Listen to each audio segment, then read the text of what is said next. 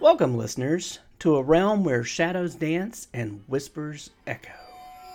I'm your host, Rick Clifton, and this is Quills and Chills, the podcast that brings you face to face with the masterminds behind the macabre. In each episode, we journey into the minds of horror writers and filmmakers to uncover the secrets lurking within their tales of terror. From classic tales to modern nightmares, we'll traverse the corridors of the human psyche and unravel the threads of dread that keep us turning the pages or sitting out there in the dark. Welcome to Quills and Chills. Hello, and welcome back to Quills and Chills. My name is Rick Clifton, and today we are talking to debut author Nichelle Giraldes about her new book, No Child of Mine. Now, Nichelle is a self-proclaimed reader, writer, and triple Leo, and I'm going to have to ask you, Nichelle, to explain that. And you're also a Swiftie, I hear. Yes. Yay for Tay. That's awesome. So what is triple Leo? Explain that, please. Yes, that is that's my zodiac sign. I'm actually not like super into the zodiac. My sister is my younger sister, and she was like doing my whole like birth chart, and all of my like big three, like the top three things, are all in Leo. So there you go. I've had my charts done a couple times, but I could not tell you what they are. I do not remember, so I could probably it made it easy for me that they all match. Yeah, exactly. Easy peasy. Well, before we dive into the specifics of this amazing book, I want to get to know you a little bit. So I'm wondering if you can tell us a little bit about you. Yeah, absolutely. So, like you mentioned, this is my debut novel. I've always been a reader. And then during the pandemic, I was like, you know what, I am going to try my hand at writing, and this book kind of sprung up from there. I in my day job, I work with kids. I teach math to students in middle and high school, so very different kind of ends of the brain. Math on one side and books on the other. I love both of them. That's great. A numbers person, I love that. So, and a writer, a numbers and words person, as it were. All right. As a lover of horror myself, I always ask this question of everybody. I would love to know, how did you come to horror? What was your pathway, your gateway in? Yeah, I think my initial gateway probably was like back when I was in like, I think I was like a freshman in high school, and my mom is also a huge reader. She's a teacher, so she's like, I grew up around books, and I was like, oh, I'm gonna try something a little scary. And I hadn't read like any Stephen King. I was, fairly young, and she was like, oh, you should try Pet Sematary by Stephen King. It's not one of his scarier ones.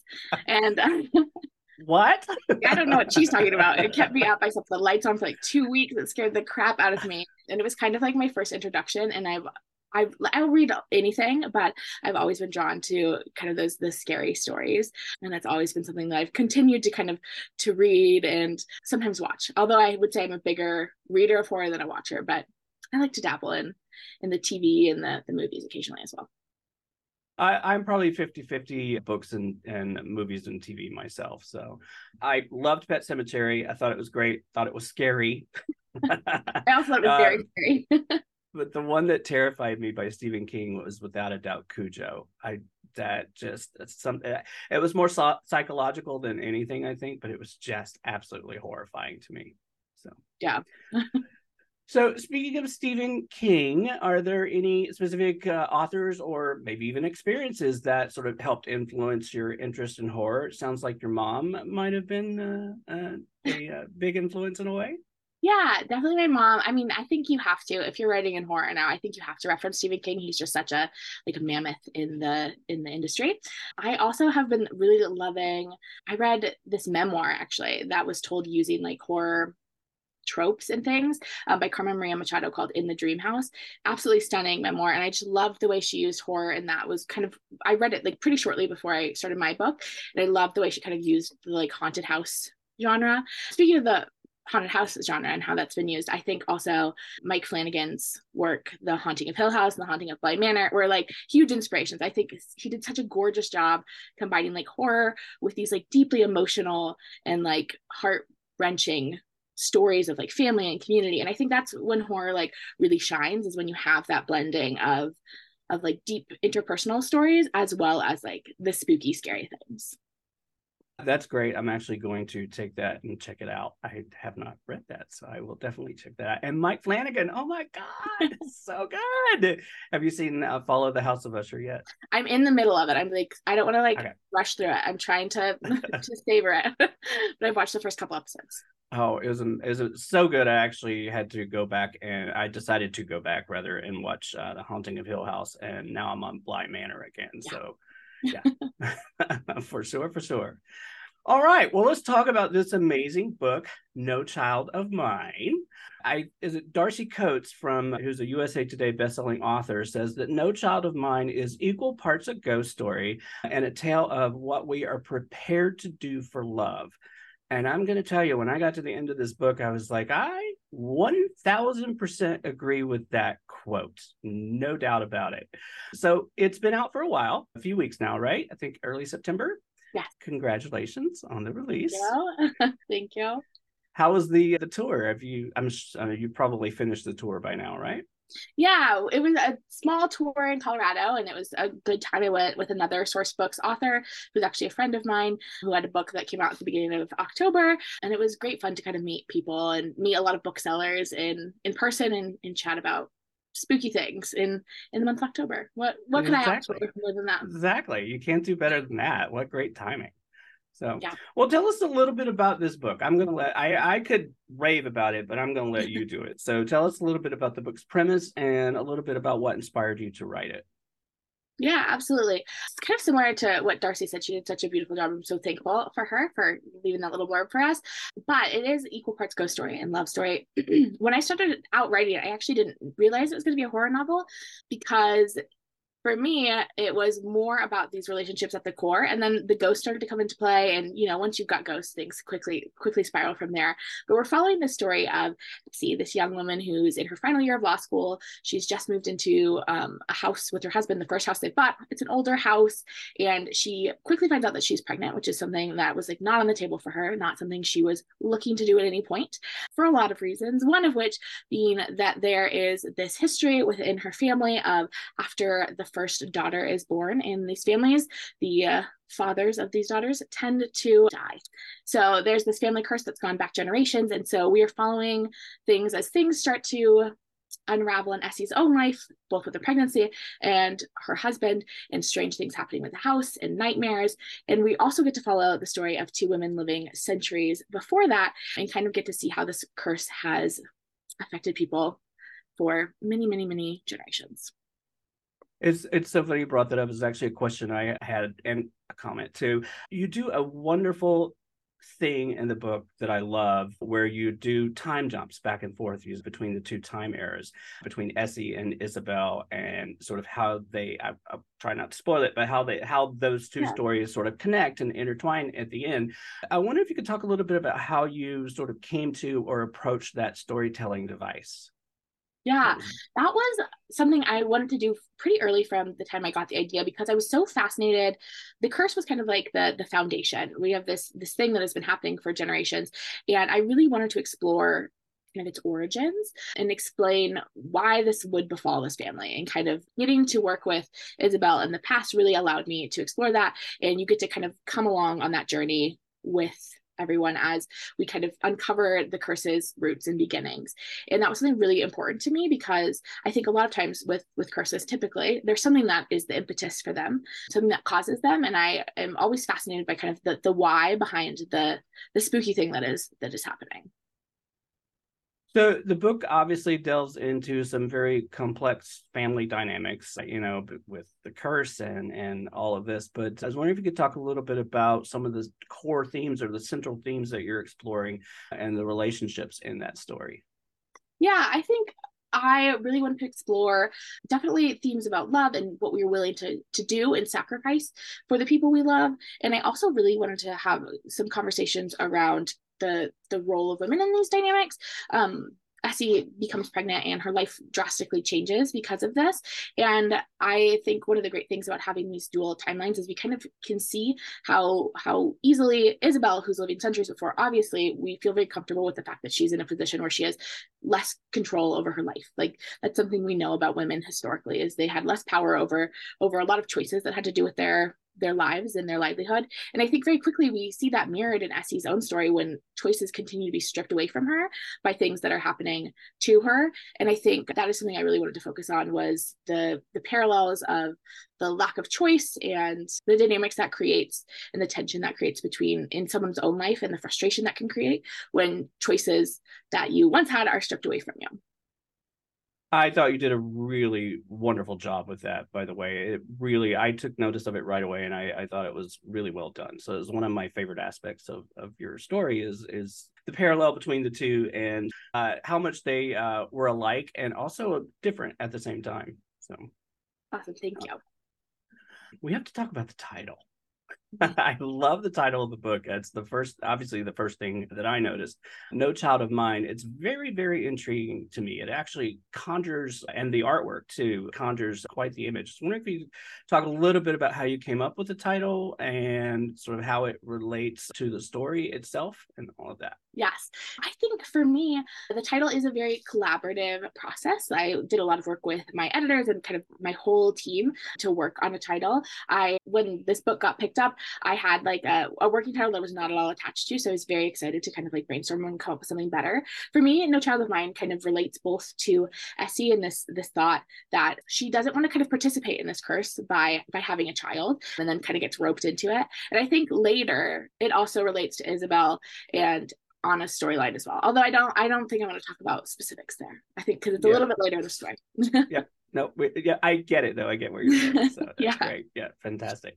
The artwork is very reminiscent of with the baby carriage and the house and all of that. It's very reminiscent of Gothic horror as well, which I thought was really fantastic. So I love the artwork. Wonderful job. So. And talking about the house and the fact that this is it's a ghost story. It's also a little bit of a haunted house story, more of a haunted family, I guess. But I wonder if you could sort of talk about the setting of the book, because we are in two different timelines and two different eras. So I wonder if you could talk a little bit about the settings and sort of its significance to that story. Yeah, absolutely. I think the haunted house, like as a concept, was something I was really drawn to when I started writing this, because I think the haunted house very quickly can become such a beautiful metaphor for kind of a family and the domestic life in this place that is supposed to be kind of the safe place you go back to at the end of the day. And so when spooky things start happening, when you have ghosts, when you have things that are not typical happening in your house, I think that can become very scary very quickly, because where do you go to retreat from something like that? And so I really wanted to play with the house, and also the sense of isolation. You mentioned, talking about the cover, that it is reminiscent of a Gothic horror. I was definitely really inspired by some of those like Gothic classics. And I think the house is obviously a setting that we see again and again in those sorts of places. And so it was really important to me to have this house. And as we get later and later in the novel, Essie becomes more and more isolated in this house. And so it becomes almost a character in itself of a place that she once was a refuge. Like they're moving in, they're so excited at the beginning of the novel, and then it becomes like a prison by the later part of the novel, where she's feeling very like trapped and isolated in this house. So it was important to me to kind of show the dynamics there between those things. And then in the past, we have a much kind of wider setting, I guess, because the story itself that takes place in the past is taking place over the course of many, many years. And we get to see where kind of the girls grow up and then where they live. And I set it kind of in this past that's fairly vague. Like I didn't give a lot of details about exactly where they were located or the like time period they were in. And that was on purpose. I wanted to create a sense of something that was so far in the past that Essie wouldn't have like a direct recollection of it. It's not like her great grandmother where they have a direct story. It's just this distant past that almost is like living within almost like a fairy tale-esque type setting, in that it was like a long time ago. Things were different back then, but it is left fairly vague because I didn't want to connect it deeply to any point in history where we could see that like tangible word connection, where she would be able to be like, oh yeah, my great grandmother, this is what happened to them. I wanted it to be kind of an unknown.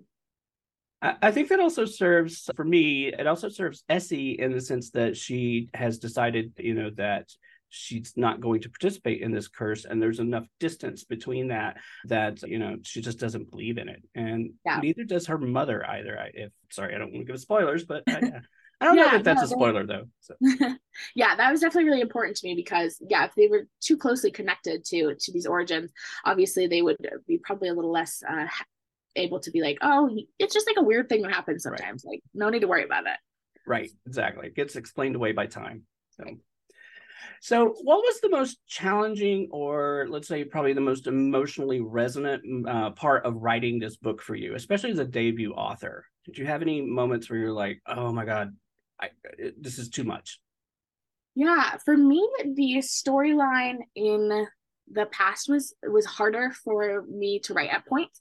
At points, it was easier. The letters themselves were some of the easiest thing. There's a lot of letters that go back and forth between Isabel and Anna throughout the past timeline. And those were very easy to write. But there are some moments in those women's stories that were very difficult for me to write. They were hard to go through. And the ways in which these women are trapped, I think, was often difficult for me to write. And then kind of the ending overall for all three women for both storylines became both challenging to write as an author just to make sure it was like cohesive and did a good job, but also difficult in that I wanted to, there is, I think, a temptation to want to like save everyone and figuring out how to do that or who to let go. And that I think was the most difficult part for me.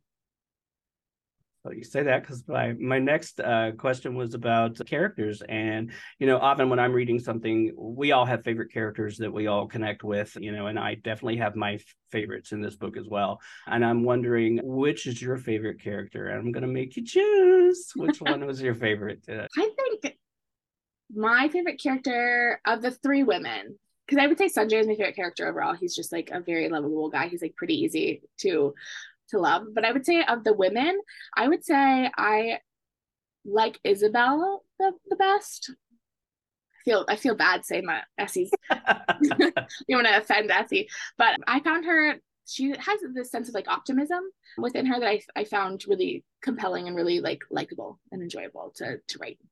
I 1000% agree with that. Isabel was my favorite as well, especially given the time period and as confident as she was and how much she was just she was not going to accept things that she was being told this is the way it is. It was not the case for her at all. So I Yeah. agree with that. I want to step back to something you said about the letter writing, because for me, that was also one of my favorite parts of the book as well. The letters, not only the letters between Isabel and Anna, but there are other letters, and I won't say what, but there are other letters that come up too. And I just found like, what a great aspect of the story that you drop that in. It's just, they were really very poignant and touching, I thought. So thank you for that. So. All right, let's talk a little bit about being a debut author and your journey to publication. So you said this was a pandemic project. I was wondering if you might be able to give us a little more sort of insight for first-time authors that are coming up in the wake. Any advice, anything you would offer as a suggestion to getting them on the path to getting their own books published? Yeah, absolutely. So, like I mentioned, it was a pandemic project. I started writing it. Well, I got the idea for it in January of 2021. So, kind of in that second big wave of the pandemic, and worked on it throughout the year, really kind of focusing in that summer. And for me, it started with an idea. So, like I said, the curse has always been like the seed of this. It hasn't changed. That was the initial inspiration point. I knew exactly kind of what I wanted from that. And then from there, it was kind of figuring out the whys, like why would this have started? How would it affect people? And figuring out kind of the characters surrounding that initial point. And then the first draft is really just like sitting down and writing. And so it took me a couple months to get through a draft of this. And then from there, I actually did a draft, edited it, and decided to participate in a Twitter pitch contest for authors who were like aspiring to get their books published. It was the first time I had ever done something like that. And you have to like compose like a little tweet that like pitches your book. And my editor I actually have two editors on this book. My editor saw it on Twitter and asked for the full manuscript. I sent it over to them. And like 2 months later, they were like, we want this book. And so it was kind of like a whirlwind of a publishing journey, like very like Cinderella story type thing, where typically I think I'll spend a lot of time querying and then going on submission. And it's a very long process full of a lot of rejection. And that was not my journey. I had like truly like the fairy tale sort of experience where I got picked up right off the bat. Like the first thing I had done with this book, I actually had planned to do another round of edits before I like queried it, sent it out. And so I got picked up from there. And then I did pretty intensive edits with my editors. It was about 30,000 words shorter when they bought it. So it grew a lot in that process. And they've done a ton of work to kind of help me shape it into the story it is today. Nichelle, that is fantastic. Congrats. That's awesome. The power of Twitter, man. I'm telling you. So, real quick, before I forget, I want to talk about the dedication in front of the book. I absolutely love it. It is fantastic. Do you want to share with the audience what it is? Yeah, I think, if I remember correctly, I say this first one is for me. And for me, because this is like a pandemic project, I wrote it like completely by myself in like all the ways that you can. No one in my life knew I was writing a book. No one in my life knew I was writing a book until I had a book deal, because that happened like so quickly, which was, I think a strange thing for like everyone. They were like, oh, okay. And so it was something that I wrote for myself, kind of above all. I didn't have any, you always kind of have like vague notions, like what if this gets published one day? But mostly I like wrote it for myself. I wrote it because I had this story in my head and I like wanted to know the ending. And the only way to get there was for me to write it. Right, exactly. I love that. It's fantastic. And I love the dedication. It's one of my favorites I think I've ever read. So thank you. So what message or experience are you hoping that readers will take away from No Child of Mine? Is there a specific impact or emotion that you hope to leave them with? Yeah, I think the biggest thing I hope people take away from this is this dedication to the people we love, and this idea of sacrifices and also fighting for things for yourself. It's kind of like a balancing act, right? There are definitely sacrifices that characters make, but also there are things that they have to take for themselves. And I think that balance is a very difficult one to find. And I hope that readers see themselves reflected in some of these characters and are able to kind of take some comfort in the way that they do kind of push back against some of these things, and also the way that they then at the same time are sacrificing things for the people they love. So Nichelle, the book is out. We're all loving it. What else are you working on? I am currently working on another horror novel that should be out late next year. And I've been calling it my Spooky Woods book. So where this first one, we had kind of a haunted house. This one, we've got something going on, and we've got like a haunted forest situation. Well, I'm a fan, so I will be looking for it. All right. Last bonus question. I asked this of everybody. It is not related to the book. It is just a random question that I ask everybody. So get ready. You're asked to write a short horror story on the fly. What 3 random words do you choose to put in that story? I would put, let's see, I would put dark. You have to put dark, cold, and creeping. I love it. Yes. Perfect. Well, the book is called No Child of Mine. It is available everywhere. And as we always say, please, please, please support your local bookstores. So please go pick it up in a bookstore if at all possible. Nichelle, thank you so much for talking to us today. How can our audience find you on social? Yeah, so I am over on Instagram and TikTok at Nichelle Giraldes, just my full first and last name. And then I am over at Twitter, although despite the fact that I got picked up from there, I'm not very active, at Nichelle and then Gira. Perfect. Great. I do appreciate you being here. And for all of you out there, we will see you next time.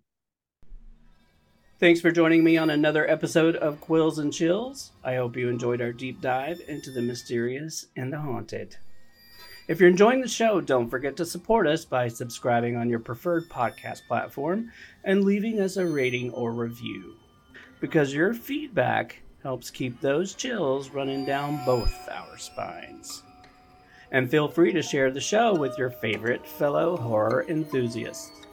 Also, if you guys have any spooky stories, strange encounters, or paranormal experiences of your own, I'd love to hear them. Reach out to me on social media or email me at quillsandchillspodcast@gmail.com. Who knows? Your story might end up on a very special episode. Anyway, thanks for listening, and I will see you back here next time on Quills and Chills. Bye, y'all.